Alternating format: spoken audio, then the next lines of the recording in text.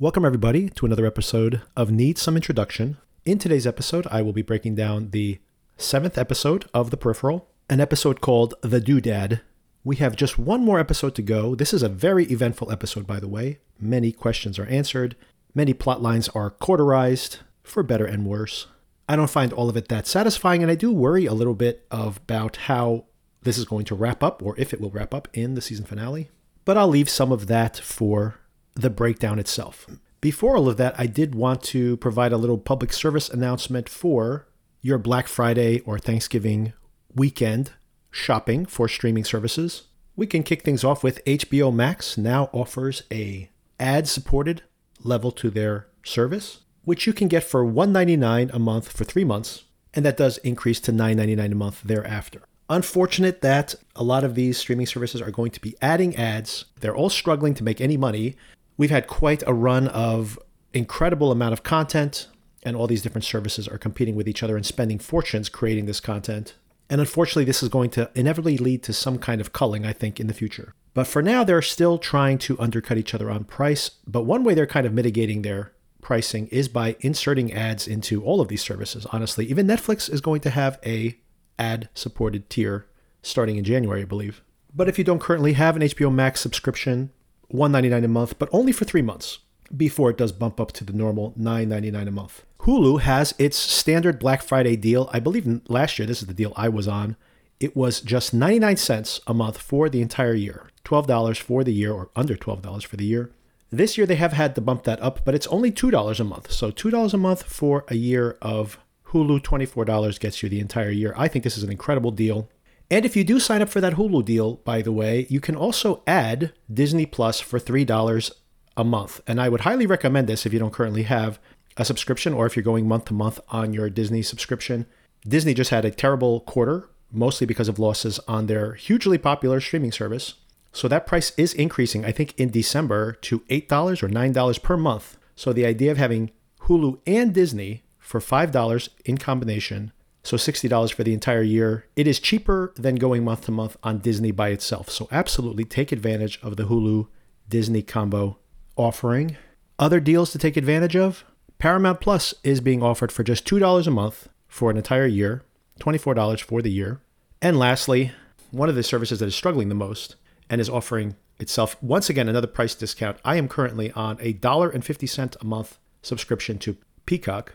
And believe it or not, the Black Friday deal is even a deeper discount, 99 cents a month. So for less than $12, you get Peacock for the entire year. There's not tons of great content on Peacock. However, if you're a fan of Yellowstone, and many of you are, you can watch Yellowstone on Peacock. You can watch The Office on Peacock. And they do have a slate of new content coming this year. Some of it does look interesting. And they have had some good shows in 2022 as well already, so there's some back catalog of things to watch. And of course, it is also the premiere window for Universal properties. So for example, the hugely successful The Black Phone horror movie, The Halloween Ends, premiered day and date on Peacock at the same time. The Jurassic Park films, including the latest Jurassic World film, Director's Cut, is available exclusively on there. So some things that are worth watching on Peacock. And hey, for $12 in a year, I am guaranteed you it'll be worth the money if you find one show to stream there over the course of the year.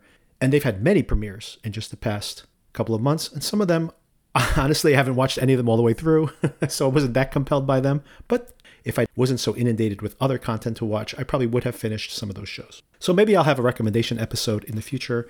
But just to let you guys know, these coupons are out there. As I mentioned before, Paramount Plus, just $2 a month. You can see all the Yellowstone side stories are only on Paramount Plus. You can binge The Good Fight, an excellent courtroom drama that just wrapped up a month ago. Finally, time to catch up on all of that. You can see all the Paramount movie premieres, including Top Gun Maverick, which is premiering in just a few weeks on that service. And I'm sure that when the next Scream movie comes out in a few months, it will be premiering primarily on Paramount. So many, many things to recommend streaming Paramount. Plus, of course, if you have kids, all the Nickelodeon content. Peacock at just 99 cents a month. You can see the Minions movies there. You can see all the Universal films there in their initial release. If you like horror, all the Blumhouse movies go there first, like the Halloween Ends film that just premiered recently, as well as The Black Phone. Get HBO Max at just $1.99 a month for 3 months. And of course, the Hulu package deal at $2 a month for Hulu, $5 a month for Hulu and Disney.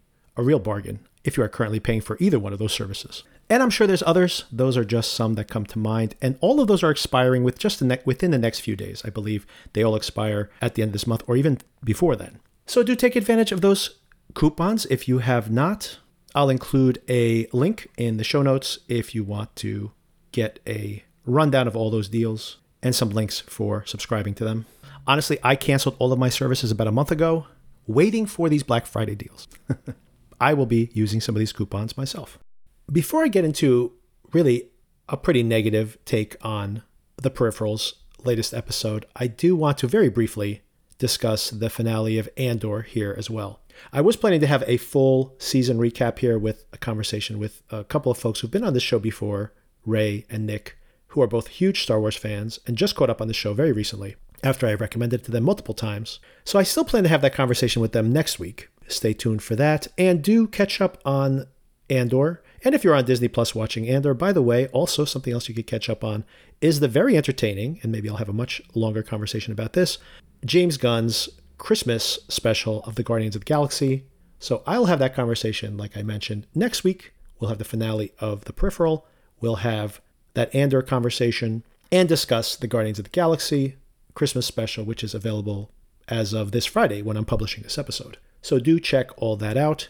And I will have a full breakdown of Andor next week. But I did want to briefly discuss a couple of things. One is the fact that it is pretty disappointing to me, even hearing the Gilroy brothers discussing how the ratings for Andor have been pretty disappointing compared to the previous Star Wars series. I have really not liked the previous Star Wars series. I should say I did like Mandalorian. I didn't love it though. I did like Mandalorian. I did like the fact that they were at least trying to step away from the Skywalker saga, although that was part of my frustration in season 2 was integrating it there with the original characters once again. But I did like what they were trying to do, especially in season 1, where this was almost like The Fugitive or the old school Incredible Hulk show, a samurai coming into town and helping somebody resolve a particular issue, and the less attached it was to the original Star Wars mythology in that world, obviously, but not directly to those characters and their histories and their stories, the more I appreciated this show. And as a matter of fact, it's something that I've wanted to see a lot more of. And I do know, by the way, I have not read any of these, but I know that people tell me, some of my friends who are big Star Wars fans say, if you want that, if you want to understand the inner workings of the Empire and how, what happened in between, like the actual complexities of the bureaucracies of this, then you really should watch the cartoon shows like Clone Wars, for example, and you should also read some of the better novelizations. I have not done any of that legwork, granted, but I'm just talking about the movies and the TV series.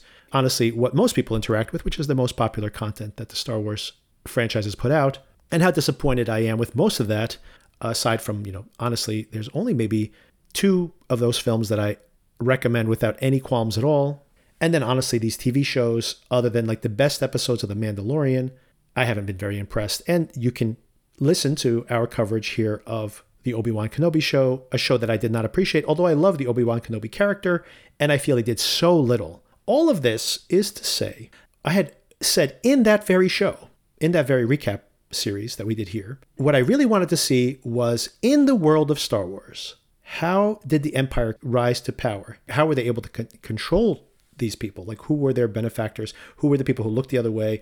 And then once they rise to power, once the rebels formed this like spy network within this totalitarian regime, there are so many possible stories to tell in this universe. And why isn't anyone telling us any of those stories at all? And interestingly, I've made this complaint to some of my Star Wars superfans, and they've said you should watch Rogue One, which I have watched. And I didn't love Rogue One, by the way, but I did appreciate the fact that there were aspects of it that were exactly what I was describing. Anyway, long story short is we get a whole series exactly of what I was asking for. This Andor series gives me exactly that. You get to follow these low-level bureaucrats that are just doing their day-to-day jobs, who are facilitating this empire because it's what you do. You want to get a job? These are the jobs that are available. And in a way, it's a universal story about something that is a completely fictional universe that we're in. And it's about how people can look the other way, and little by little, it's called out directly in the finale. You've been asleep for so long, you don't even remember what it was like to be free in the first place. And it's this awakening of the rebellion.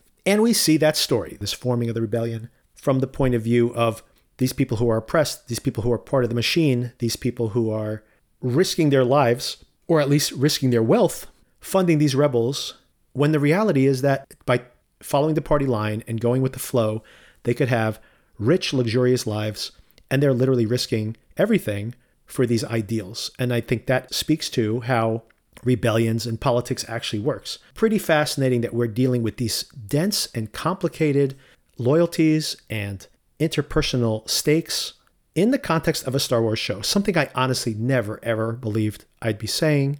But all that is to say that maybe because of how good this show is and how mature it is, it hasn't found that fanboy audience. And I really do hope this doesn't mean Disney and Lucasfilm decides, well, we'll never do that again. I really do hope that they take the lesson. And I really do feel that fans will come around to this show. They will come back to it and they will keep touting it to their friends. And the show will only build its popularity over time. That remains to be seen, but I really do hope they take the correct lessons from this. Another thing I want to mention briefly before we get into the Peripheral, and also related to Andor, is just this really fascinating thing where we saw that Game of Thrones had a prequel series, and The Lord of the Rings had a prequel series, and Star Wars had a prequel series, all running at the same time. A very strange choice to have these things all come out at the same time. And in some ways, maybe diverting attention from each other.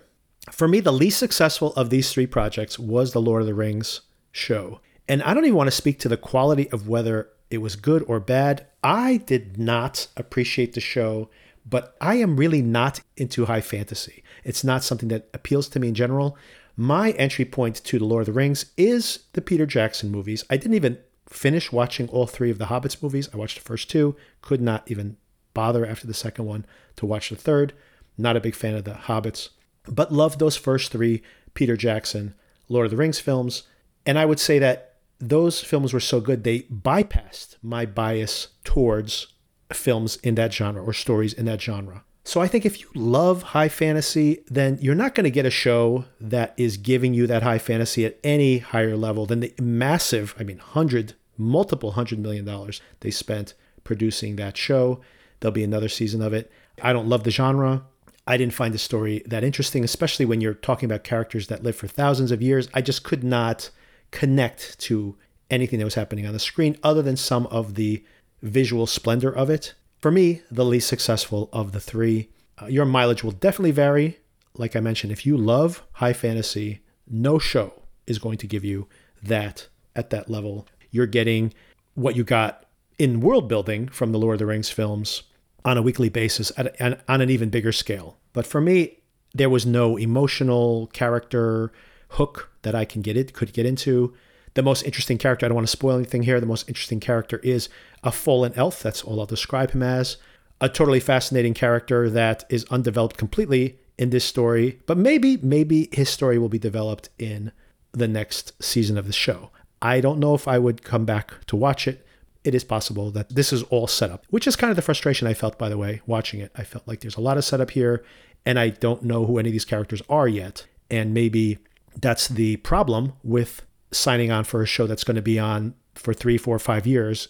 And I can make almost the exact same argument for a show that I enjoyed way more, which was House of the Dragon on HBO.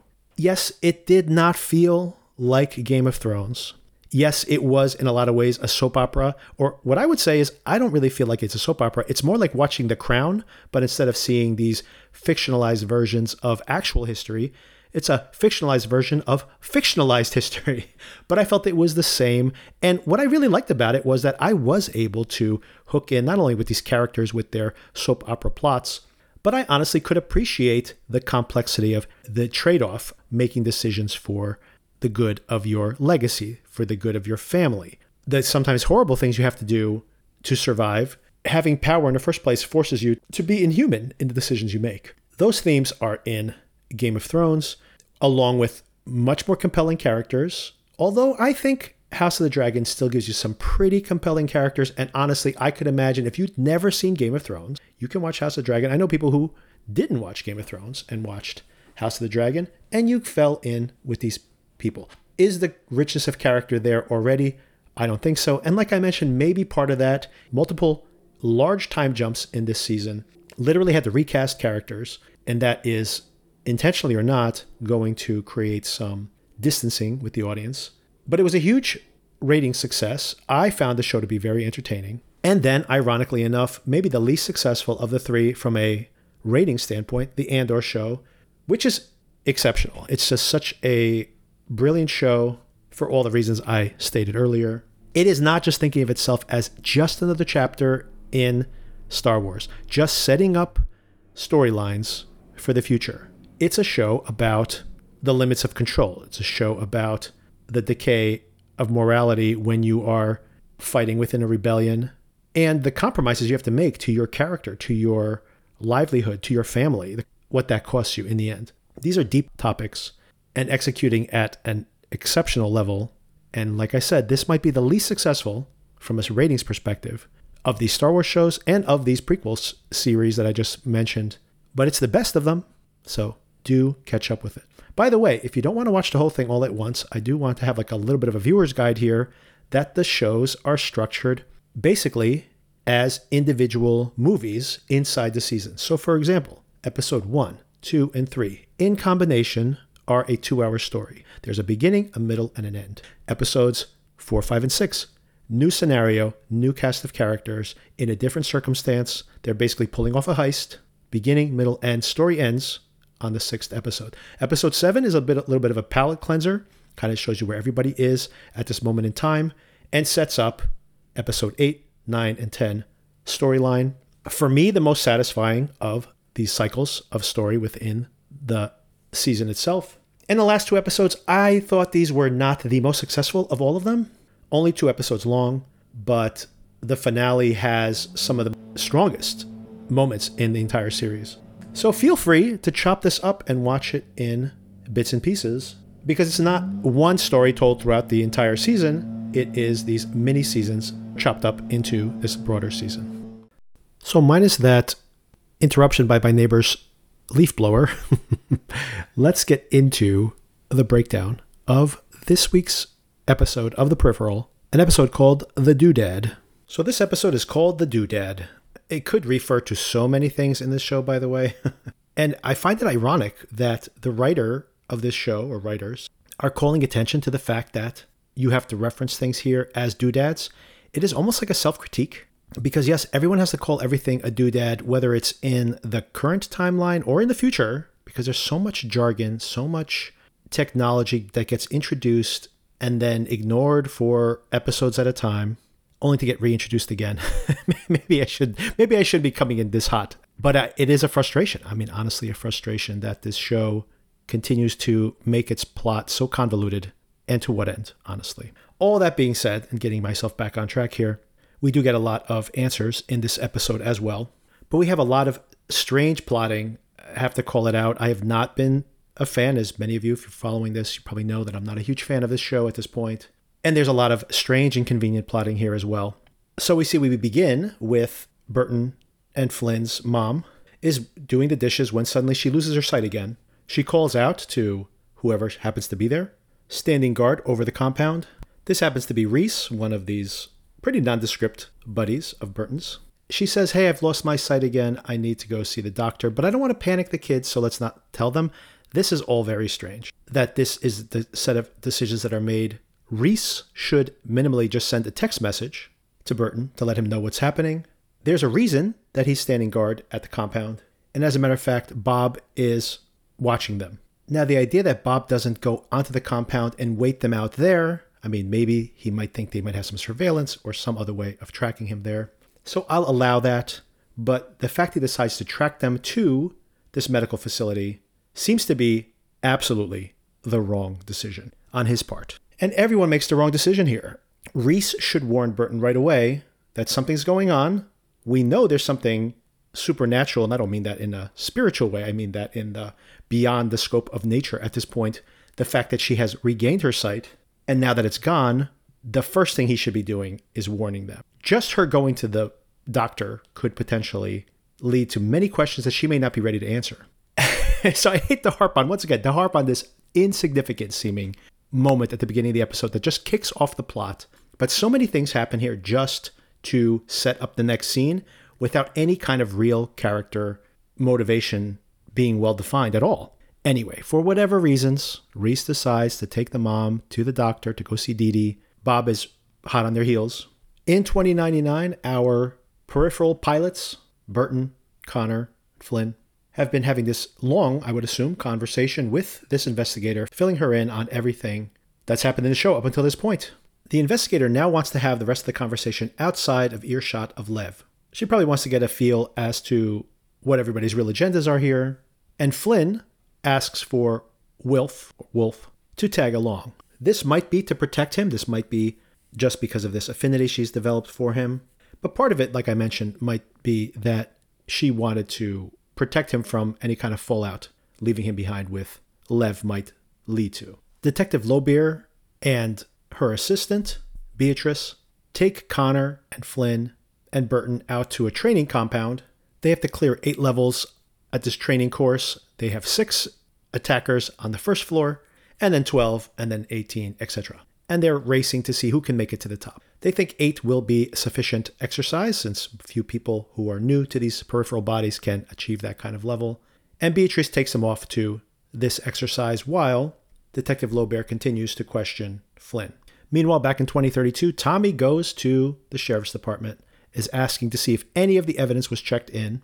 He still sounds like a crazy person here to anybody who's working inside the offices. But of course, we know at this point that the sheriff is really working for Corbell and are trying to get Tommy out of the way. When Tommy discovers that there was no evidence checked in, he goes back to look at his police cruiser, and he does find Bob's gun as well as the Doodad, this sonic gun that he found as well, and pretty quickly discovers how it works. Meanwhile, at the clinic, Bob gives himself a really bad cut on his forearm to somehow fake that he needs medical attention inside of the clinic. Very strange that he wouldn't just walk in, as if no one would expect other people to show up at the clinic anyway. Plus, he has this giant bruise on his head. He can say, hey, I was in an accident. Look at my face. And also fortunate that Burton and Flynn and everybody else who's seen Bob didn't give Reese a description of this guy from when they ran into him on the bridge in the first place. So for whatever reasons, that some of the decisions that are being made on this show do not fully understand, he gets in there and is able to be fast enough with his knife where he gets the upper hand with Reese. Reese fights nobly but ends up dead nonetheless. And Bob unlocks his phone with Reese's face and tells Burton that Mom's in the hospital. We need you to get out here right away. In 2099, Ash and Ossian are speaking in their encrypted language, and they're a little concerned with Lev's actions, trying to access the peripheral remotely in the presence of the detective, which apparently would be given away immediately. And they're afraid that they can basically have their connection to the stub immediately canceled by this detective. The detective actually makes this offer, by the way, to Flynn at one point. If you could go back and undo any of this, would you like me to disconnect you this future? And she asks, is that possible? The investigator does not actually give her a straight answer in this regard, so there's still some ambiguity as to what's happening here as far as could she potentially put Flynn back into a point in time before all of this happened? That would be an interesting twist in this show, to be honest. Kind of a reset of things. Regardless, Ash mentions to Ossian something that is a bit of a twist that I did not see coming. For the longest time, from the first episode, I've been saying that whatever this another Doodad, which is this MacGuffin of what was stolen from Newland, has been downloaded into the past. It's been lost, and they're trying to get their hands on it. For the longest time, I've been saying this is inside, literally, of Flynn's body, and we've discovered over time that it's manifested itself in this infection that's brewing behind her eye. Turns out that wasn't the intention in the first place. The assumption had been that it was going to be actually Burton going back into that peripheral, and that the download was supposed to occur into his haptics. And now this, I don't know how this would work, but since the haptics were not there, this somehow manifested this code into this bacteria.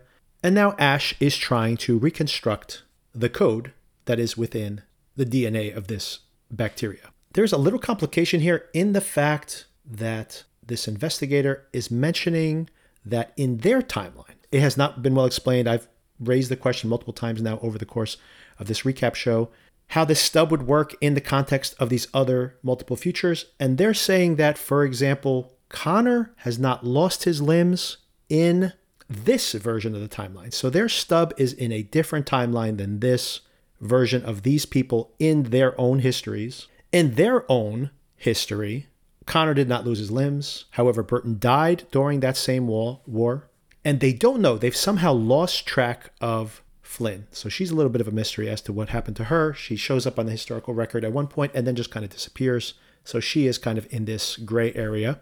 And as I mentioned before, it's the offer that's being made here of sending her back and resetting things. It is interesting to imagine that maybe this conscience that has wormholed into this future could be sent back into via one of these links to an alternate history. Also, we discover here that for some reason, the jackpot happens much sooner, is much more accelerated in the timeline that this version of Flynn that we've been interacting with, this history that she's living in, which speaks to the fact that for some reason, this experiment has been made not to slow down the jackpot, but someone is doing an experiment to speed up the jackpot. To what end, we are still not certain. Meanwhile, Burton and Connor have made it to the 8th level, or beyond the 8th level, the roof of this exercise tower, and they are thrilled. The most exhilarated time they've had in a very long time. When they get to the roof, turns out there's one surprise that Beatrice had promised, and that surprise is only one can be standing at the end of this exercise. Beatrice bests both of them,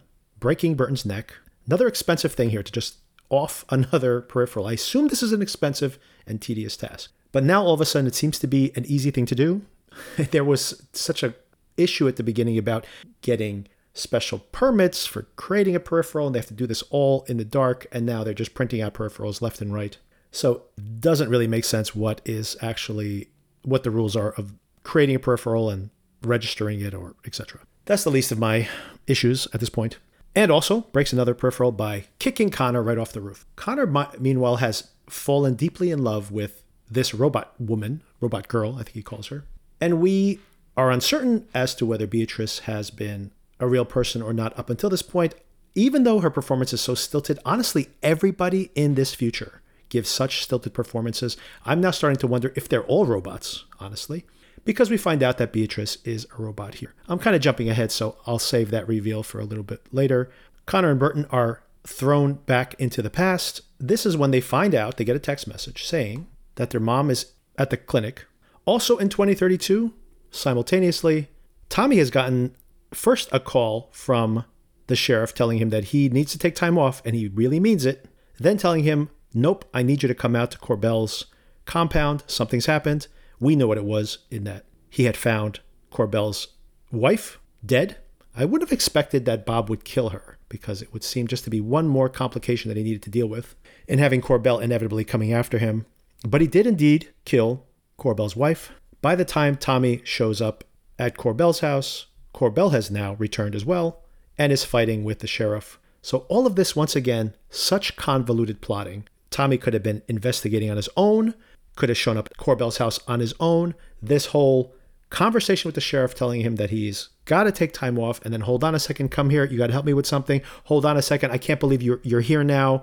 You have to forget everything you saw today. It's like everything on this show has to happen in 4 steps instead of 1 step, and I don't understand why. I don't understand what any of this helps serve. Now that Tommy is here, however, Sheriff Jackman tells him, you're going to help me cover this all up. And Tommy says, no, I will not. And the sheriff says, well, I'm going to say this killer got away because you weren't doing your job right, and you'll have your version of the truth, and I will have my version, and people are going to want to hear my version, and they're not going to want to hear yours. It's probably going to ruin your life, so you have no choice. Maybe there's even a little chance for you. Maybe you'll get a promotion at the end of all of it. And he tells Tommy, you're going to do what I tell you to do, and that includes you're going to go and arrest Burton and Flynn. They're drug dealers. This drug dealer rolled into town, and now he's on a murder spree, and it's all their fault. Tommy does head out, but we're pretty certain he's not going to comply.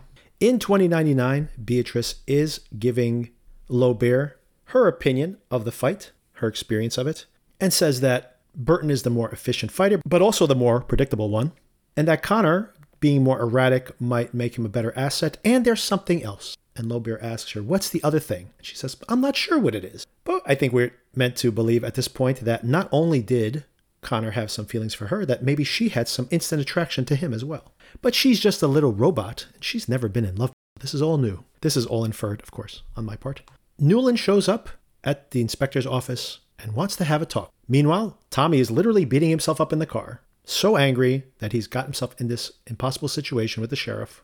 And Bob is waiting at the clinic for Burton and Flynn to show up. Some interesting stuff happens here when we finally see Newland arrive and start her conversation with Lowbear. She immediately calls out the fact that it's pretty commonplace to try to create an AI that has some resemblance to a former partner, former lover, husband, wife, etc., but not always a missing child. Aha. So now we see that Beatrice is some variation, AI version, of Lowbear's own missing daughter. Interesting that this coed version of Daniel is there as well. So she has printed a variation of someone she knew. Beatrice seems to be much more high-tech. The inspector is not happy with this revelation, actually makes Beatrice power herself down and forget the last few seconds of conversation. We now are raising the specter of AI. What happens when AI gets to develop its own personality? And apparently this is what Beatrice has begun. She has some autonomy beyond what the usual programming for these coids appears to be. And I'm sorry, but opening this can of worms now, the personhood of these AI, with one episode to go in this season, I mean, do we really want to breach this topic at all at this moment? This show has exhausted me. I'm so happy there's only one episode left. There is a lot of jibber jabber here. I don't understand all of it, or maybe I do, and it's just not worth exploring that much because I think things will be made very plain next episode. But I do want to call out, Newland does bring up something that I've speculated upon earlier in these recaps, and that is that maybe what she's trying to do is to save the future. She mentions that in all of her simulations and all the experiments they've run in the past, there's always this jackpot, there's always these failures because people refuse to work for a common good, to work harmoniously. And maybe there is some social commentary here. So in her own mind, she may be an evil genius, but in her own mind, she actually does think she's trying to do something good if she can somehow save the future or save humanity from itself. But that includes manipulating people at their core to work for the greater good. The inspector does mention that there's always the risk, of course, that you can actually make people do the opposite as well. So two interesting points here. If you can make people do good, then you can also manipulate them to do bad. So that on its face is potentially a moral complication that is not addressed here. And also the idea of free will, that even if this somehow can save the future, if you're being manipulated by these haptics or by these implants, then what is the morality of that? Back at Lev's mansion, we see that he can also understand. He's been keeping this under his hat the whole time. He understands what Ash and Ossian are saying in their encoded language. Sends his cute little son off to get him his favorite knife to kill one of these two for betraying him. He doesn't actually do it because he kind of likes these scamps, even though they're working to undermine him right in his midst. He can't help but love these two, especially Ash, apparently. And he threatens them both to say, Ash, tell me what's happening here for real. Ash says, well, tells him the whole thing about the program being downloaded into Flynn's mind via that bacteria. And she's trying to decode it to see what it actually has in it. And he says, and what were you planning to do with it? And she first says, I was planning to sell it to the highest bidder. As a klept, he thinks that's what she should be doing, but he doesn't believe her. And then she finally admits that actually she would give it to the neo-primitives so that they could burn it all down, burn this whole future down, and maybe potentially give us in the past a chance, a fighting chance. To what? Have the jackpot anyway? Maybe, maybe not. Who knows, right? I guess that remains to be seen. Not sure I buy her logic that the neo-prims are the right agents to put her hope in, but Lev hears all this and he decides to not kill them because he loves them deep down inside. Even though he's a cold-hearted murderer, he still kind of loves them. And simultaneously, he says, I don't agree with your plan, but I do want you to keep doing what you're doing, so decode that algorithm and let's find out what's in there. He does also slash Ossian as a threat to say, and if you do any of this again, it'll be much worse next time. Back in 2032, Burton starts to get suspicious about being called out to the clinic. Good thing they have these haptics. They try to merge with Reese and they don't get any vital statistics. They suspect that he's dead, obviously. They use their infrared sights to look into the building, and they can guess as to who is who. They're pretty sure they know who Bob is based on where everybody's sitting, but they decide to test it out, and they're able to make Reese's body move with the assumption that it will make Bob jump again to check to see if he's still alive. Bob does indeed make his move, and they shoot right through the building and probably kill him with the one shot right through his chest, but then they run in immediately afterwards, and Burton puts a few more bullets into his head just to be sure that Bob is indeed dead. Okay, all of this is pretty cleverly executed, but this is another one, and maybe this just speaks to the fact that I'm already frustrated with the show, but what the hell is the point of putting this hit on them in the past, where supposedly you'd assume hundreds, if not thousands of people are trying to kill these people for a $10 million payout, and they all fail, even though it seems to be only one small batch of them. And then Bob comes, and we have this whole Bob character. We find out about his background. We find out about his daughter. He's given a full history, his involvement with the IRA, all of this. And then he kills Corbell's wife last week's episode to then unceremoniously be executed here. It makes no sense at all. Like, why did we spend so much time with this character for this? I cannot believe what this show has spent its time on when we still do not have even a bare understanding of what Alita's plan is, what the stakes are. If Flynn dies right now, does it change anything in the future at all? Does anything change at all? Is it just like to find out if Lev ends up with this technology or Newland gets it back? Is that the stakes of all this show? Like, and I am pretty certain, by the way, that that is not the stakes of this show. My point is that at this point, I do not know what the stakes of this show are. And it's crazy that we're at episode 7, and this is where we're at. The cold-blooded murders aren't over yet, everybody. Tommy has now become a psychopath. He does not go back and talk to the sheriff with a recording device. He does not come up with a plan to bring in Burton and Flynn and say, how do we turn the tables on these folks? He's like, I know what I'm going to do. I'm going to go back to my evidence bag. I'm going to get my doodad, and I'm going to get Bob's gun, which I had in evidence, and I'm going to murder the sheriff. Just unload on him. Don't get me wrong. This is satisfying, right? To see this scumbag sheriff, who really seems to be irredeemable at this point, get shot down. We didn't even know he was a bad guy until last episode. So the idea that Tommy would turn on this guy and become like an assassin at this point, it's a pretty stunning turn of events. Like I said, whether it's deserved or not, it makes me think that Tommy may be sociopathic deep down inside. He's out of bullets, but he's still able to use the doodad on Corbell, shoots him right through the glass window, and that's the end of the episode. In the previews for next week, we see that someone has survived in the house. Is it Corbell? Maybe the sonic gun wasn't enough to do him in. I had to put money down. I think that's too simplistic at this point for the show to do that. I think it's more interesting to let the wife survive, and then the story she will tell, like how much did she hear if she was alive during that time? Will she cover for Tommy or not? But at the same time, I wouldn't be surprised, given the plotting on this show, if it's just Corbell, and then Corbell survives and says, I know, Tommy, now you're under my thumb, ha ha ha. In season 2, you got to do what I want you to do. I don't know. I honestly don't care, and if there is a season 2, I'm not going to watch it, just to put my cards on the table now. So if you don't want to hear me talk about negatively about this show, or if you want to tune in next week and see if, hey, maybe I'd come around on it, my apologies if this dampens your enthusiasm for the show. If you are still enthusiastic about the show, do email me, needsomeintroduction@gmail.com, and tell me what you're still appreciating about the show. Like you can tell, I'm not interested anymore in what's happening on the show. There's maybe a movie version of this that would work well, that might be closer to what was in the novel. From the communication I have had from some of you, it does seem like the plot of the novel is significantly different. Maybe I will read the novel now and get some of that satisfaction that I'm not getting from this show.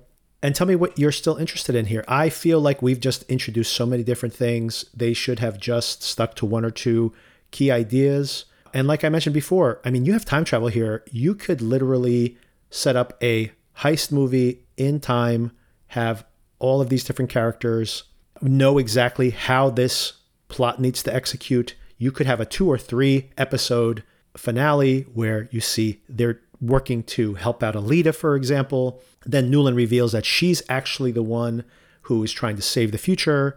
Then their loyalties are divided.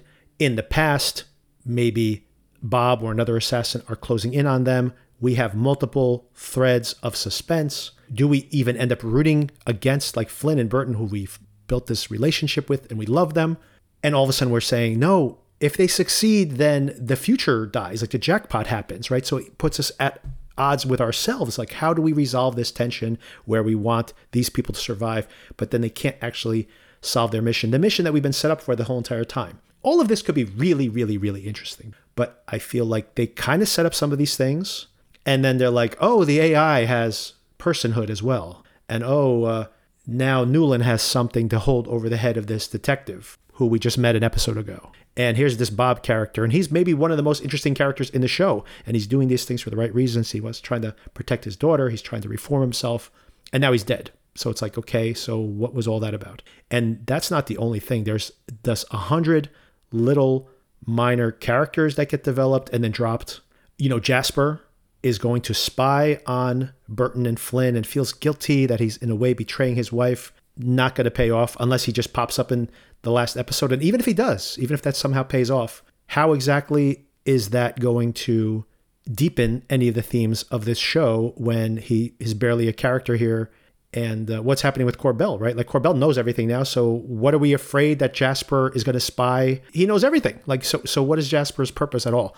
And why did we spend that time setting that up? Basically, when you have a show where you have that character's backstory, we literally see a flashback, an origin story for Jasper. And then we see Jasper having these conflicted feelings with his wife, etc. And it serves no dramatic purpose. Like, I don't understand I don't understand what's going on with the show. Anyway, but we have one episode yet to go. And I do hope that I'm not this negative at the end of the show, that maybe some of this stuff gets explained. I don't see how it can correct itself at this point. Do apologize if you, A, are enjoying this more than I am, and I'm yucking on your yum. Alternately, I also am sorry if you are only watching this show because I recommended it, because I was very curious about this at the beginning. I like science fiction. I like William Gibson, although I haven't read this book. And I've been pretty disappointed with all of this. Okay, so with that disappointment out of the way, I do want to get into a conversation where I'm just doing a roundup of a bunch of things I've watched recently. And there's a lot of really good stuff out there to watch before the end of the month. So stick around for that conversation. All right, Celia. So we have not spoken in a few weeks, actually. I mean, we haven't recorded a few weeks. We have spoken in a few over the weeks. But there's a lot of stuff I've been watching that is not on the agenda in these other podcasts. And I think you've watched some of these things too. So I did want to put them all together, maybe just as a Thanksgiving streaming guide for people out there who have a little bit of time over the long weekend to maybe catch up on things. The first thing I wanted to recommend to you, actually, specifically, is that for everybody out there who has Amazon Prime, and I'm pretty sure that's all of our listeners, you can check out season 1 of Gangs of London for free on Amazon Prime, only through the end of the month. So do try to catch it in the next week or so. I haven't seen the whole thing, but I did start watching this show. And the main reason I wanted to check this out was because this is actually created, and most of these episodes directed by a director called Gareth Evans. And his action is absolutely bonkers. This is the guy who made the Raid movies, if you've ever seen those, with their over-the-top fight sequences. Honestly, only the few episodes that I'm into this, there's been relatively few of these really well-coordinated fight sequences, although that's kind of a signature for this show. But I would say for anybody out there who likes, for example, Peaky Blinders, this is about gangs that are fighting in London. It's a contemporary London, an interesting combination of things. And season 2 has just begun on AMC, and anybody who's in the UK has already seen season 2. Season 2 just wrapped up out there, and now it's streaming on AMC here in the US. But you can see all of season 1 for free on Amazon Prime. So do check that out. It's only available through the end of the month. That's the first recommendation I'd make. And I think you would like this, considering you like Peaky Blinders, for example, and also you like shows like Banshee. Banshee, yes, exactly. So, but this is an interesting setup. There's a couple of young guys who are trying to pull off a robbery with a low stakes drug dealer and accidentally kill the head of this drug gang. So no one expected this to happen. They didn't know what they were doing. And of course, when this gang leader ends up dead, and this is at the very beginning of the first episode, so it's not a spoiler, it basically starts this giant gang war since nobody actually knows what's going on, and they're making a lot of assumptions. And this younger son suddenly is making very bad decisions. So it's very interesting. I've heard season two is not as good as season one, but season one got excellent reviews. And yeah, check it out. It's available for free. Excellent. I will. A couple of things I wanted to recommend to you specifically. I am catching up on some of these. We're getting towards the end of the year, and I'm catching up on some of these very well reviewed films. One I just watched just very recently, just yesterday actually, was Triangle of Sadness, which is the Palme d'Or winner this year. And in this movie, it's if anybody knows anything about this, it's the movie where everybody on the boat starts vomiting at the same time. That's basically what it has going for it. It won the Palme d'Or this year. Kind of controversial that it got a huge reaction from the audience there, like an 8-minute standing ovation. And then once it's come out more broadly, the critics were kind of like on it. I found it very entertaining. This is from the same director who made Force Majeure. And as a matter of fact, he has won the Grand Palme d'Or previously as well with his last film called The Square, which is actually pretty good too, a satire on the art scene. This is his first English language film. His previous films were Dutch, I believe. It's a 3-part movie. And in the first part, we kind of see the dynamic between these two models. And it's a satire of the fashion world. And then they end up, because they're influencers, on this boat with a bunch of really, really rich people. And then that becomes kind of like a metaphor for society, where you have this captain played by Woody Harrelson, who's kind of a mess. You have these very, very rich people who are trying to tell everybody else what to do, even though they have no expertise on how to actually run a boat. And then you have a bunch of middle-class people who are the service class, like the people who are actually waiting on them and bringing them their food and making sure that their needs are met.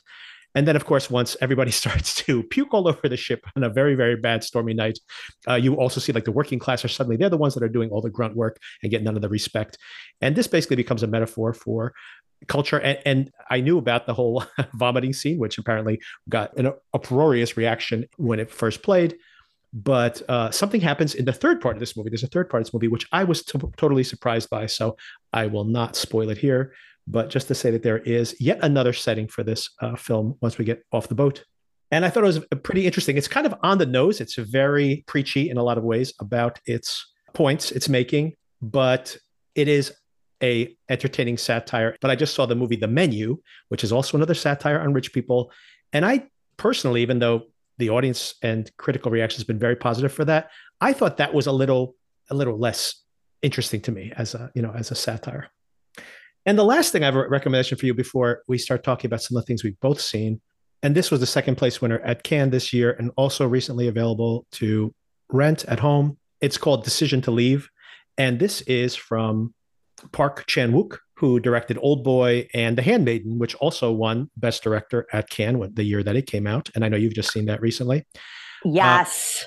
And Decision to Leave, I would say it's kind of a contemporary version of Vertigo.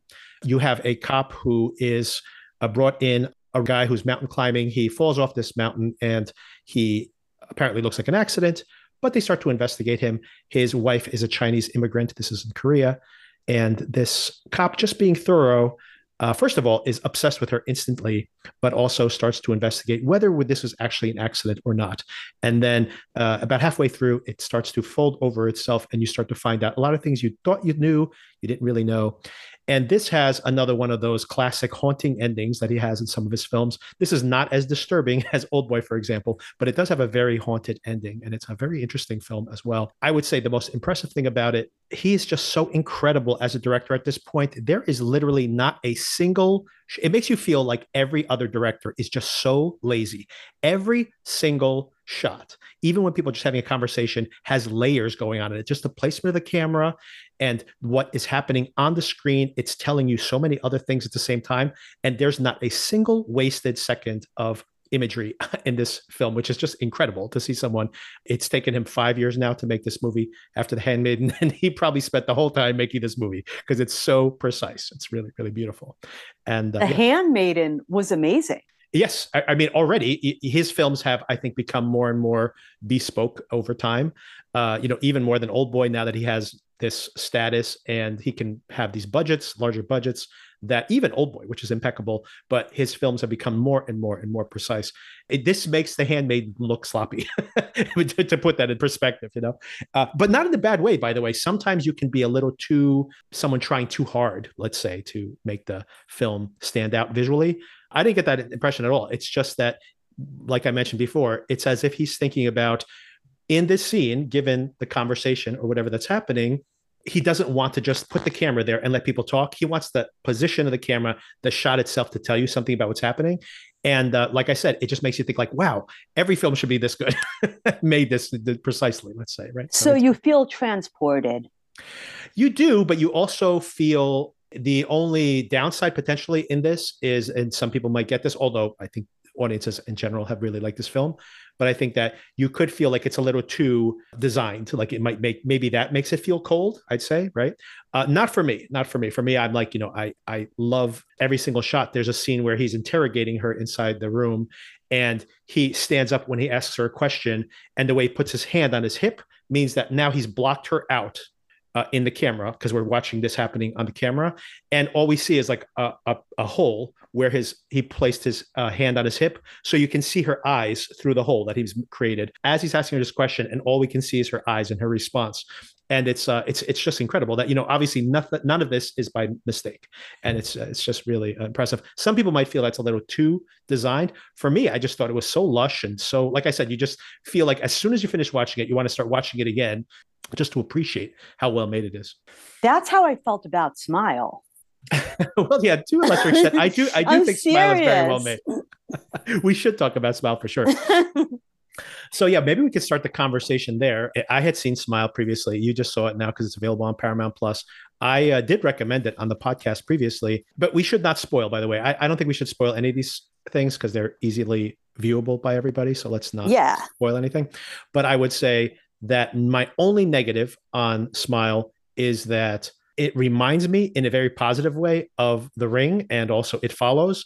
And at the same time, it doesn't necessarily bring anything new to the table. But I will tell you, as a huge fan of both The Ring and It Follows, I watched Smile, enjoyed it thoroughly. And I was like, they should make more of these, like these type of movies, because I find it very entertaining to put a mystery, like put a clock on the horror. I always like a mystery in all the films in general that I watch. I think I always prefer that. It just has one more thing to keep you engaged. But especially in horror movies, I think having a mystery at the center of it is always great. Having an investigation of some kind, and and putting everybody on the clock. We all know what the stakes are, which makes it exciting, right? I thought it was really, really well done. And by the way, I don't know if you were aware of this, but this was a movie that was supposed to go straight to streaming. They weren't even going to release it theatrically. And this movie's made like $220 million. It was a massive blockbuster, the most successful horror movie in years. So it's very funny to just think about, they're like, should we put this out to streaming only? And then, of course, they would have missed a huge opportunity because the movie was a phenomenon, like one of those really rare blockbuster horror movies. And you wouldn't think that when you see it, because the entire thing is based on dread. Yeah. So yes, you do have the characters or the people that come out with a smile, and they're very creepy and they're dangerous. Yeah. Oh, I disagree. But I would disagree slightly with that, by the way, only in the fact, as soon as I saw this movie, I was like, just like when I saw The Ring, I'm like, this thing's going to be huge. Just on word of mouth, it's going to be huge. So I wasn't surprised by its success. I mean, I was surprised at how huge it was, to be honest. But I was not surprised that it took off the way it did. What I mean is, it's not technically what you would think first, second, or third a horror movie would be. It's not really about slashing and blood. There's not like an evil one person that's being stalked or a stalking creature. It's not monsters or vampires. It's dread. I want to ask you what you loved so much about it, because I know you really were a huge fan of it. But the only point I would make to all of that is that's part of the reason I kind of felt like it was going to be so huge, is because like the slasher movies and such don't really become these massive hits. It's movies like The Ring, honestly, that become these blockbusters. And I think part of it, like you said, it's because it's not a vampire or a monster, or is something that is more universal. And I think that's why it appeals to many different types of audiences. Some people get turned off by a slasher. Some people get turned off by some of these other genres. So that's why part of the reason I thought it was going to be so huge, and also because it reminded me so much of The Ring, which was, of course, a massive, massive success like some 20 years ago at this point. I can't believe that movie's 20 years old already. Why did you love it so much? Dread is something that you don't know what's going to happen. So you're always on edge, constantly under stress. You're bugging. This girl was bugging. And really good job with the bugging, by the way. And it escalated. She was speaking to people that had experienced what she was presently experiencing. And the reaction, like she might be contagious, was causing more dread. So the whole movie was like this. And then the apparitions are extremely creepy. Yeah. They turn something that would be normally a pleasant, maybe even innocuous reaction, but in a nice, warm way, into like horror. That's where the horror is, like a jump scare horror. Like these things are like created by your own mind, by the way. They are relating to you. The whole thing is so eerie. Sometimes you don't know until it's too late who you're speaking to. You can't trust yourself. Yeah. The whole concept is so like nerve-wracking. You can't sleep, you can't eat. I actually felt kind of scared and very worried about her. Did you know, by the way, that is Kira Sedgwick and Kevin Bacon's daughter? No, I did not know that, but now I see it. You can see it, right? It's like a perfect mix of both of them, yeah. I love Kevin Bacon. Just a mid shout out. There's on Prime, I Love Dick. Yes, I've heard of this, yes. It's really good. So good, by the way. I've never seen that, but I have heard good things about it. That's my spiel on Kevin Bacon. This is a debut film from this director. I thought it based on one of his short films. So his short film was very popular on YouTube, and that's part of what got him funding for this expansion of it into this movie. I do feel it does. You can see that it's a short film that's been stretched out. It didn't quite fill out its running time. This is just me just being critical about it in general. A movie that I think was a lot of fun, and in general, I would recommend anybody who has even a passing interest in horror should see this.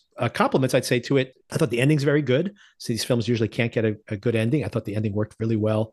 It's really well made. Like the jump scares are good. There's a lot of jump scares in this. Maybe it actually made me laugh a little bit because there were so many jump scares, like not positive, but regardless, they work and they're not cheap. It's not like just throwing a cat at the screen. Actually are real jump scares. And these actors, by the way, when they're scared. Yes. It's fantastic. Yes. Fantastic. They're all good performers. Yeah. You can, like, when these people are at the end of their rope and you think that they are very stressed out. All good performances across the board. I agree, which I think is important in a horror movie also. You can believe that these people are really afraid of dying, because that's basically the stakes here. And they set up a sequel beautifully. I like the reveal of the monster at the end. I won't go into details there, but I thought that was very well done. And the concept. Yeah. The concept is that suicide's like contagious. Yeah. Yeah. But also that you could save yourself, but you have to do this other thing. It's the type of thing that kind of screws everyone over to save yourself. The layers of the awfulness of that. Which once again is kind of borrowed from The Ring and also borrowed from It Follows, right? That you can pass this on to somebody else as a way to avoid the worst consequences of it.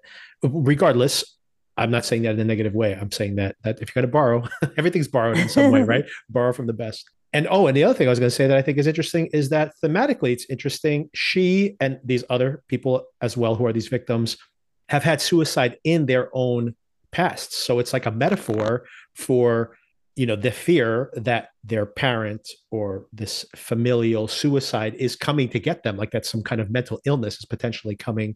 And now they're borrowing that from Hereditary potentially as well. But still, I don't care. It's still, I think, is very effective, right? That you, in a way, can't trust your own mind. And, even when you're trying to explain people, no, this is actually happening, they might just think you're having some kind of breakdown. And of course, all of this, I think, works really well. in a horror movie, especially specifically because when you can't trust yourself or no one can, you can't convince anybody that this is actually happening. I think those are all really interesting themes in horror movies. And I think all of that is the reason this thing's so popular. So check it out, everybody. Check it out. Yeah, it was. I want to see it again. On to something completely and utterly different. Maybe we should talk about the English and two new properties that are out that basically talk about how terrible it is to live in the late 1800s. Yeah. One was The Wonder on Netflix, and the other was The English. It's funny that we were just talking about Don't Worry, Darling in last week's episode of the podcast. And then we have Florence Pugh again, giving a great performance, as she almost always does, in this new movie available on Netflix called The Wonder. And this is not a spoiler, by the way, because it's also the framing device that is at the very beginning. Don't Worry, Darling is an interesting film that has a terrible ending. And even I would say that this movie, The Wonder, is very, very good. And it has this framing device. You know what I'm talking about? And once again, not a spoiler because it's literally the opening scene and the closing scene of the movie. But I thought that was a terrible idea. It really just only takes away from the film and it serves no purpose at all. So I don't know how I you felt about that. agree. Yeah. I totally agree. My first thought was, why are they doing this? Yeah. Why does this have to be here? This would be so much better if it was just this thing story we agreed to do, yeah. which is watch a film. That's right. What I agreed to do. Right. Why are you guys messing with me with this fucking beginning? I didn't like that. So this movie, The Wonder, is based on a novel written by Emma Donohoe, which she most famously wrote the book Room. So a few years back, there was a Oscar-nominated film, Room, that Brie Larson won Best Actress that year, about a woman who was abducted and held in a room, and then the consequences of that afterwards. An excellent film, by the way. And now this is the same author who wrote that book, wrote this book called The Wonder, and it's been adapted into this film, which is going straight to Netflix after playing some film festivals. The story, by the way, is about a young girl in Ireland who stops eating, supposedly, and this nurse, played by Florence Pugh, goes to investigate. And basically, they keep a vigil on her 24 hours a day to see if this is actually a miracle. There's a doctor who wants to see if there's maybe some scientific explanation for this. So everybody has their own agenda. And we're trying to get to the bottom of it here in this mystery. And it's kind of a thriller in some ways. I actually did think it was pretty suspenseful at some moments. It is billed as a thriller, but I definitely think it's, just the interpersonal mystery of it is a thriller in and of itself. And the performances are all excellent. But it opens with a soundstage, and the camera pulls in on this stage in which Florence Pugh is like eating some soup, and it's has some narration too that basically says like this is all artifice for some reason. And then we go into this really detailed, beautiful, engrossing, captivating, like these scenes. I was totally immersed in this late 1800s time period that they've created. And then once again, they remind us that we're just watching a movie. And I'm like, what is the purpose of this framing device, which I thought was so distracting? And I mean, I wish I could just trim those things off, because I think aside from that, it's a very, very strong film. I agree. I was relieved when I saw the beautiful scenery, when the movie actually did start, because you thought it was going to be locked. Yes. Yeah. I'm like, no way. I'm not watching this. Like, I didn't think it was going to be this movie. So, yeah. Then I forgot about it, like you just said. Yeah, you forget all about it. And got really into the movie because the movie's very layered also. We always talk about layers, and this has a lot of layers. I mean, the reason this family is in this situation is so intense. Yes. And so unfortunate. There's just so many things wrong with this town. And everybody's agenda, including Florence Pugh's agenda, it's all really interesting. Yeah, fascinating. With this useless framing device, I don't understand. Yeah. I agree with everything you just said. I was angry. Me too. Yeah. What are you guys doing? What is this movie going to be like? Like, what am I about to watch? Like, I don't think I can do it. And then I forgot. Right. And then we're reminded. Yeah. The only reason I want to harp on it is because it is so distracting to no end. But I would just want to call out that it is literally moments at the beginning and moments at the end of the film. And like you mentioned, as turned off, I mean, literally turned off as I was with that opening shot where I'm like, why are you doing this? Instantly, I was then completely engrossed in the story. Like you mentioned, I completely forgot about it.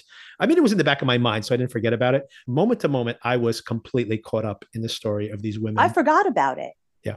And Totally. then they come back to it at the end. I'm like, and again, I'm like, why? Why did we do this? I still want to recommend this very much because I think it's beautifully made. Directing, I think in general, is so much about tone management. The reason that the middle is so compelling is because the tone management is impeccable by this South American director, very talented director. He made Gloria and Gloria Bell, a few other films. He's actually had a couple of his films nominated for Best Foreign Film already, and beautiful directing work here. It also was what they said too. Right. This is a story. It's a story. Yeah, they're telling us it's a story. They're all stories. Every story in the world, even history itself has an agenda to it. So it's like, I know showing me this framing device does not make your movie better or smarter. It's just, I don't get it. We said the same type of thing for Don't Worry, Darling. I'd say Don't Worry, Darling could have been a good movie, but is not because of that terrible ending. I'd say this is a very good movie. I still say this is a very good movie, even with the stupid framing device. It's still a very good movie. So, I mean, just unqualified. Yep. Speaking of the power of stories, and let's talk about once again being in the late 1800s and another film that is about the myth of the past, and that is what I think is once again a weirdly constructed story, but nonetheless something I would highly, highly recommend, and that is The English on Amazon Prime. The mood of that was amazing, and it would alternate. It was almost like watching an anthology. My criticism of that, it's interesting that kind of dovetails with my complaint about The Wonder. I feel like every single episode, for some reason, put the characters in a different timeline or introduce us into a completely different set of characters in the same storyline. So we were completely discombobulated as the episode began. And then what I would say is by the time I got to the middle of each episode, I was so utterly engrossed. There was always like just two people sitting down, having a conversation. And I was just so in it, totally in it with these characters. And then the next episode would come and they would just do something else stylistically that would just throw me off again. And I'm like, why are you doing that? Like, just stay in the groove, man. Like I'm there with you, man. I loved so much of this show.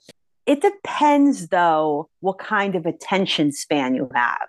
Right. Because if you have a very long attention span, and I'm not saying that you're smarter or not, it's just your attention span is of a different level. You're rolling more chill or something, man, whatever the reason. Then I am like that, by the way. I just kind of want to get into groove, like as you're describing, and then kind of ride this wave as long as I can. And then I'm okay with switching to something else. But what if your attention span is shorter? Then all the switch ups might be good. Like you said, it does feel like an anthology in some ways. I honestly would feel like I think I'm watching a different story, in the same universe, but a completely different story. But then in the middle of the episode, we would be right back into the groove with these main characters. I thought, and this is what made the show so compelling for me, I thought that Emily Blunt, also a producer on this show, but Emily Blunt and this actor Chask Spencer, this Native American actor, just have incredible chemistry. So I think that when they were on screen together, the movie just clicks to another gear, and it really made some of the rougher parts work for me better. And yeah, I mean, I think if they had simplified the story a little bit, it would have had more impact for me, not only in the case of this romance or would-be romance, but also some of the points they're making about this kind of hidden history of the West that I find really fascinating. You see everybody is kind of a victim of this mythology that they're buying into of the West. There's no really good guys or any bad guys. That everybody's just kind of trying to make ends meet, and they're all destroying each other's lives along the way. And it's a pretty fascinating perspective on dismantling some of this mythology of the West. And like I said, what drives it home for me is this really great emotional romance between these two main characters. some of these stylistic things where they keep moving us back and forth in time, etc., didn't add anything to making the story more compelling. But still, overall, I think it's terrific. It was really good. And when you find out really what's happening, you get like a different perspective of her motives. I like that also. Even if that bothers you, because it annoys me a little bit, I think it annoys you a lot more. I still really liked it, and I Yeah. had emotional reactions Oh, I did to too. the two characters. Yes, me And too. that's a great thing. I, once again, am being overly critical here only because I feel like I loved so much of this show and just aspects of it took me out of it. And it's only because I loved so much of it that I'm critical of the other parts. But I would say, in general, I think it's really excellent. Definitely worth checking out. Like I mentioned, Emily Blunt gives a great performance. It's beautiful. I mean, just the scenery here is incredibly well designed. They must have spent a decent amount of money on this. It's really well made. And like I said, very interesting historically as well. And like, I know not to spoil anything once again, but this kind of reveal of this underlying mystery that's going on with these characters is not only a surprise in a positive way as far as explaining a lot of what happens in the plot, it adds this whole other layer to the tragedy of it as well. Really good stuff. And I hope people do catch up on this. It's only 6 episodes. It's on Amazon Prime, available all to binge at once. It's a little dense, but it's really great. And I think the romance in and of itself will probably keep people engaged. And then there's 1899.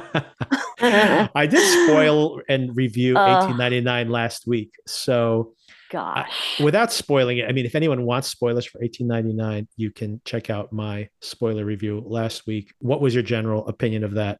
Well, at first, I thought it was going to be something related to possibly a ghost story Yeah, series. a ghost ship. Yeah. And I was fine with that. I was actually thinking, oh, that's really retro of them.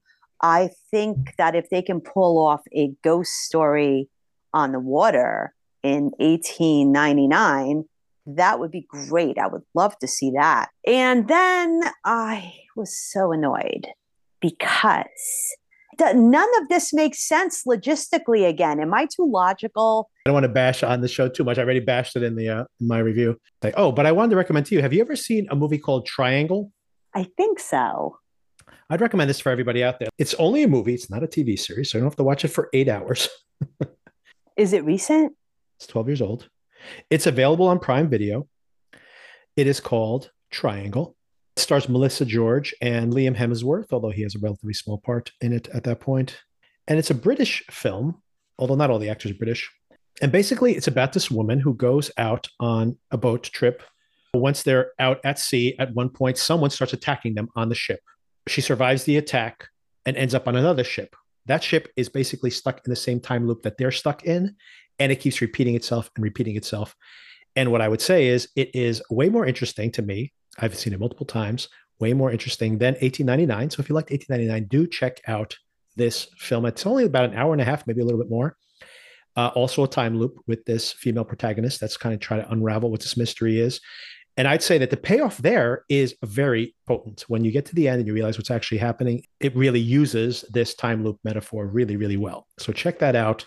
Much better use of your time than 1899, which is not terrible, by the way. Not terrible. It looks great. I think it looks beautiful. But I mean, I feel like you go such a long way. It's so convoluted to get to where they get. I'm like, all right, well. And by the way, not only do you get there, but Don't Worry, Darling was just completely ripped apart for how illogical some of those things are. I feel there's way more plot holes in 1899, and that show's going to get a complete pass. It's getting very positive reviews from, I'm sure, some of the same exact people who hated Don't Worry, Darling for some of the same reasons. And I'm like, a lot of this stuff doesn't make sense either, people, if you really dig into it.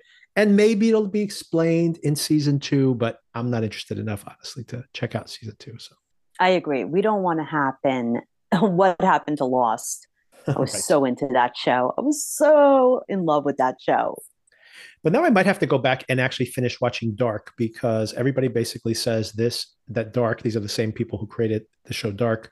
I was never able to finish season 1 of that, but apparently everybody that they completely stick the landing there. So maybe they have a 2 or 3 season arc for this show that would have a very satisfying ending. I didn't find the reveal at the end very satisfying, to be honest. So, one last thing we could discuss is Atlanta wrapped up last week. What did you think of I Atlanta's like finale? Atlanta. Yeah, I like that it's so trippy. When Atlanta started, it was completely different in the way that it became at the end. yeah. So it was more real. They didn't have a lot of money at the time. They're hustling, they're living He's just trying to. amongst the people. They're He's just trying people. to This become is, a rap star, but he just yeah, like has a one like viral video, and you see him like his ascent. So by the time we get to season 4, he's at the level of he's not only at the level of being a very famous rapper who can headline a tour. He is kind of over the hill already, right? He's like kind of been replaced by these younger rappers, and he's kind of like an old school rapper at that point. And that's kind of a commentary by Donald Glover, who is a rapper and a R&B singer himself. it never lost me. I Yeah, think it's a brilliant show. I loved Atlanta. I liked the ending. yeah. I don't know if I loved the ending. Mm-hmm. It didn't feel like an ending of any kind. It just felt like another episode. Yeah, I agree. I always think like maybe they're going to want to add a few episodes later on in time and then it would be fine. I think, unfortunately, we're not going to see that because the reason it took so long to come back, not only was it COVID, but everybody is so busy. Donald Glover has his movie acting career, he has his musical career, and all these other stars on this show have all become huge stars, right? So, season 3, where they had those anthology episodes, by the way, people would get their own individual episodes, but they couldn't get everyone together at the same time. They were all making other stuff. They're like so busy, making Marvel movies. And, Zazie Beetz was in like Deadpool 2, and she's probably going to be in the next Deadpool movie as well. So they're like, everybody is so busy, right? So I cannot imagine them getting these folks together. Maybe for like a special, make an Atlanta movie later, but I can't imagine another season of the show ever. It's just not going to be logistically possible. What's great, and I'm sure it's what annoys people because some people just didn't like the last few seasons, Mm. is that no matter how far fetched they're acting in their episode, it kind of will still tie in to them later. So, in a way, it's explained. It's not just misplaced events that are Yeah. occurring, they all tie in together. Even the anthologies Yep. where they're not Right. tie into something in the neighborhood Oh yeah, in some absolutely. way. Mm-hmm. So it's interesting. I thought it was good. I thought it was very artsy and experimental. Yep. Yeah, I was a little less satisfied with season 3, which had all those anthology episodes in there. Although I loved some of those anthology episodes, I just didn't know if I was getting what I wanted after them being gone for so long. I was much more satisfied with season 4, which was more standard. But a couple of things, I'm saying this as obviously I am not, African American, so I can't speak to all the kind of racial dynamics, which are obviously a big part of the show. But I do want to talk about just some of the things that are revolutionary in Atlanta, even aside from that. First of all, I love the fact that this is a show that was from Black creatives. When that show started, I mean, we didn't even have the Jordan Peele movies yet. So it was not common at all to see Black creatives making horror movies. I mean, season 2 of Atlanta is basically one horror movie after another, but basically saying we're going to make a show that's not about social issues. It's not, a stereotypical sitcom. And like I said, Jordan Peele kind of broke the mold with this as well. But it's like, we're going to make a show about whatever the hell we want to make it about. Like, good for you. And not only were they groundbreaking in the fact of letting Black creatives like make shows like Insecure, shows like I May Destroy You, other Black creatives that come along and have done other types of shows. But just in general, like, when Barry came around, and having surreal elements in this type of half-hour show or even a one-hour show was not common at all. So they kind of really set the mold for a lot of what we see in television now. They did a great job, as uneven as it is. I think an important show. I mean, I think it's definitely worth watching. And like you said, even season 3 with its weird anthology moments, they all tie thematically into those non-anthology episodes. And you literally can do like a dissertation on season 3 and how those anthology episodes mirror into those core cast episodes and why it's even called Atlanta when they're all in Europe. The whole idea of going back home again to Atlanta and what that all means. And anyway, they obviously had a very ambitious agenda with this show, and it's not 100% successful, but man, they're trying to do stuff that no one else is even attempting. So good for them. And it's funny. Yes. They do yes. really funny stuff. Oh my God. The last episode, as unsatisfying as part of it is. I loved that show. It was really good. I just didn't know if I wanted the ending to be like an ending. It looks like we know what's going to happen to them all. It looks like Vanessa is going to move to California. Right. With the little girl, and that they'll always be friends, and that, maybe the rap career will slow down. And there was like foreshadowing to that with that very hilarious episode on the farm. That was funny. Yep, exactly. And their friend is just going to do what he does. He just wants to experience the world and have new adventures. And he's just going to keep doing that, which maybe was pointed out also at the end, to the point where he can't decipher reality from non-reality. Now that we talk about it, maybe it was a good ending. Yeah, I think that intellectually, and I think that's kind of my critique of the last season of the show. I think intellectually, when I think about the episodes after I watch them, I could say the exact same thing about season 3 too. It's like I would watch the episode, especially the anthology ones. I'd kind of feel unsatisfied, and then I'd like break it down, like what was the point of that episode. And then when I got to the end of it, I'm like, wow, that was really smart. I just feel like maybe in the moment, I didn't appreciate it the way I probably was supposed to. But I say all that, I have like basically watched this whole season just one time through.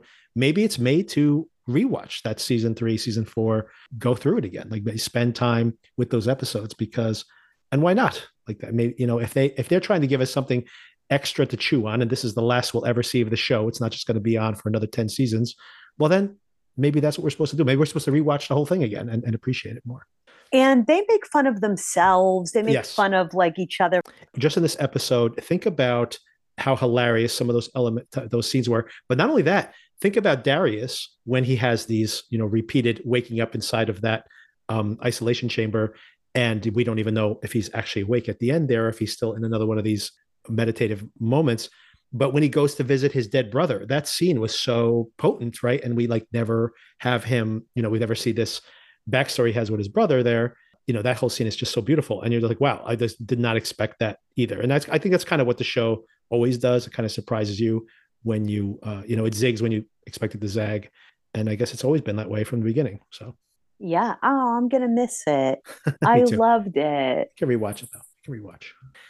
I think we have to rewatch it. Do you have a favorite episode overall, or a favorite episode of season 4? I have so many favorite episodes, but some of them I found like extra trippy, which made me think harder. There is this one episode, I don't even think it's the best one, but it's very entertaining. When she thinks she's French, she really believes this. Yes. And I also think she might have thought Amelie. She was, yes, she thinks she's Amelie, but also like La Femme Nikita.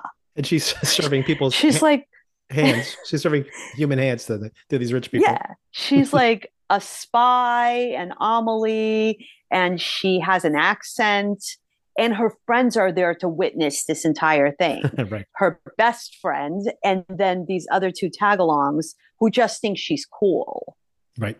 But for a while, I'm like, is she like faking this? Then you realize, at the end what's going on, and it's so heartbreaking. Yep.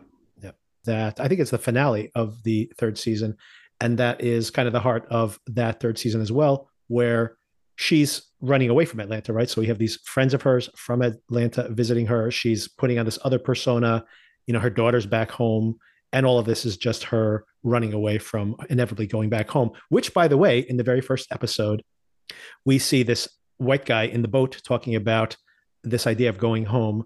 And his name ends up being Earl, right? And then we see Earl waking up at the end of that episode, right? So this is all happening. Those anthology episodes are like, in a way, happening inside of Earl's head. And once again, this whole first season is about them avoiding Atlanta and being in this very strange, very white European world but still always having to go back home to Atlanta in the end. And that's kind of what happens. So anyway, it's really impressively well designed, but maybe it left me a little cold sometimes. But like I said, you rewatch those episodes and you realize how incredible at a level that most people don't even bother attempting. So they're not going to hit a home run every time, but hey, at least they're trying. For me, my favorite is still Teddy Perkins. It's that season 2 episode, that won all the Emmy Awards, where Darius goes to pick up the piano at that guy who's like kind of like an analog for Michael good. Jackson. Yes. That was so good. Yes. Yeah. It's incredible. That's another one of my favorites. What did you like the most about that? It was funny. Also, the creepy little guy was like bugging me out. I'm like, I'm so like nervous. Yeah. First of all, the epitome of season 2. Season 2, every single episode is basically a horror story. Darius, it's like a Darius bottle episode. He shows up at this place. There's this weird guy there. Turns out that he thinks that he's pretending to be this other guy. Turns out it is actually another guy who's trying to kill the original Teddy Perkins. But I found it so fascinating because just the tone of it is so strange. It's so funny. It's so creepy. But not only that, I think it's very deep. It is about people like Michael Jackson spent their careers trying to appeal to a mass audience and how it completely deformed them mentally. And that is something that's overtly addressed inside the show too. So the fact that it could do all of that is just incredible. It's just incredible. I think it's always trying to be that. I just don't know if it executes at that level. But hey, anybody who ever is going to talk about TV shows in the future, that's going to be one of those episodes you have to see. I mean, I can't expect the whole season, the whole show to be at that level. But season 2, I'd say across the board, every single episode of season 2, you can read each one of those episodes as basically an anthology, all these different types of horror. You have the woods episode, which is incredible. A paper boy gets lost in the woods. He runs into those fans, and the fans get aggressive, and then they try to like shoot him because that whole thing escalates, and then he gets lost in the woods, and then he's confronted by the death of his mother and everything. So it's so scary, and it's like 3 different genres at the same time. And then, of course, it also has this really emotional payoff where he finally deals with the death of his mother. And that's another incredible episode too. So season 2 for me is just amazing. I think you should watch the whole thing because the evolution of these characters over time and the relationship they have with each other, how that evolves over time, is fascinating to watch. It's like a slow burn. Yeah, no, I agree. And I think, I think it's important that especially in season 4, that as unsatisfying as some of that might be, but that it tries to give everybody a trajectory. And like you said, we kind of know they're all going to be okay, come out of this period in their lives. They've all reached some kind of level of success. I mean, I love these characters, so I'm glad that they're all kind of successful and content at the end. I agree. Yep. And maybe we'll rewatch all of Atlanta sometime and then go through it one episode at a time. Yes. Maybe I should rewatch the whole show. Yeah, I think you should start from the beginning because of, when you start off, it's like not even remotely what you end up with on season 4. They kept upping their game every season. Yeah, yes. Sure. Yeah. So I would like to start rewatching it from the beginning and then point out how layered the entire thing is. Yep. Talk to you soon. Bye.